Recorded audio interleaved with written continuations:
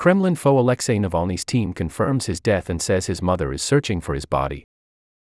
Alexei Navalny's spokesperson confirmed Saturday that the Russian opposition leader had died at a remote Arctic penal colony and said he was murdered, but it is unclear where his body is. An official note handed to Navalny's mother stated that he died at 2:17 p.m. local time Friday, Kira Yarmish said.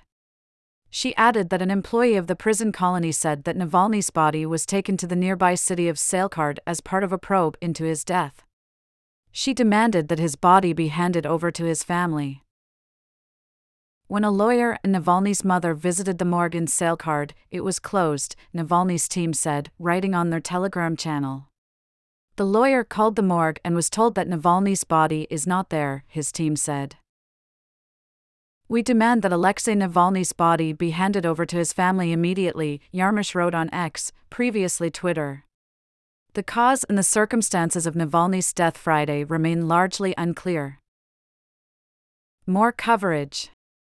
Protests, poisoning in prison, the life and death of Russian opposition leader Alexei Navalny, https://apnews.com/article/russia-navalny-life-timeline-07227081195-1B10699B2CC73EC0 Bay. With candles and flowers, thousands pay respects to Russia's Navalny, https://apnews.com/article/russia-navalny-dead-opposition-leader-photo-gallery-a42D92E98725718167119 via 8FC8AF8B. Biden says Navalny's reported death brings new urgency to the need for more U.S. aid to Ukraine. https://apnews.com/live/alexei-navalny-death-russia-updates #0000180-B3A9-D701-9D-FBB4B2400000. Russia's Federal Penitentiary Service reported that Navalny felt sick after a walk and became unconscious at the penal colony in the town of Karp, in the Yamalo-Nenets region about 1,900 kilometers, 1,200 miles, northeast of Moscow. An ambulance arrived, but he couldn't be revived. The cause of death is still being established, it said. Maria Pevchik, head of the board of Navalny's Anti-Corruption Foundation, said that the opposition leader would live on forever in millions of hearts. Navalny was murdered. "We still don't know how we'll keep on living, but together, we'll think of something," she wrote on X. Arrests continued Saturday after more than 100 people were detained in various Russian cities Friday when they came to lay flowers in memory of Navalny at memorials to the victims of Soviet-era purges, according to OVD-Info, a group that monitors political repression in Russia. The tributes were removed overnight, but people continued trickling in with flowers on Saturday. In Moscow, a large group of people chanted shame as police dragged a screaming woman from the crowd, video shared on social media showed. More than 10 people were detained at a memorial in St. Petersburg, including a priest who came to conduct a service for Navalny there.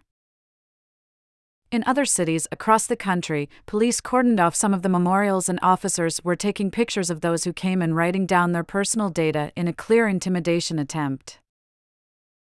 Navalny had been jailed since January 2021, when he returned to Moscow to face certain arrest after recuperating in Germany from nerve agent poisoning he blamed on the Kremlin. He was later convicted 3 times, saying each case was politically motivated, and received a sentence of 19 years for extremism. After the last verdict, Navalny said he understood he was serving a life sentence, which is measured by the length of my life or the length of life of this regime.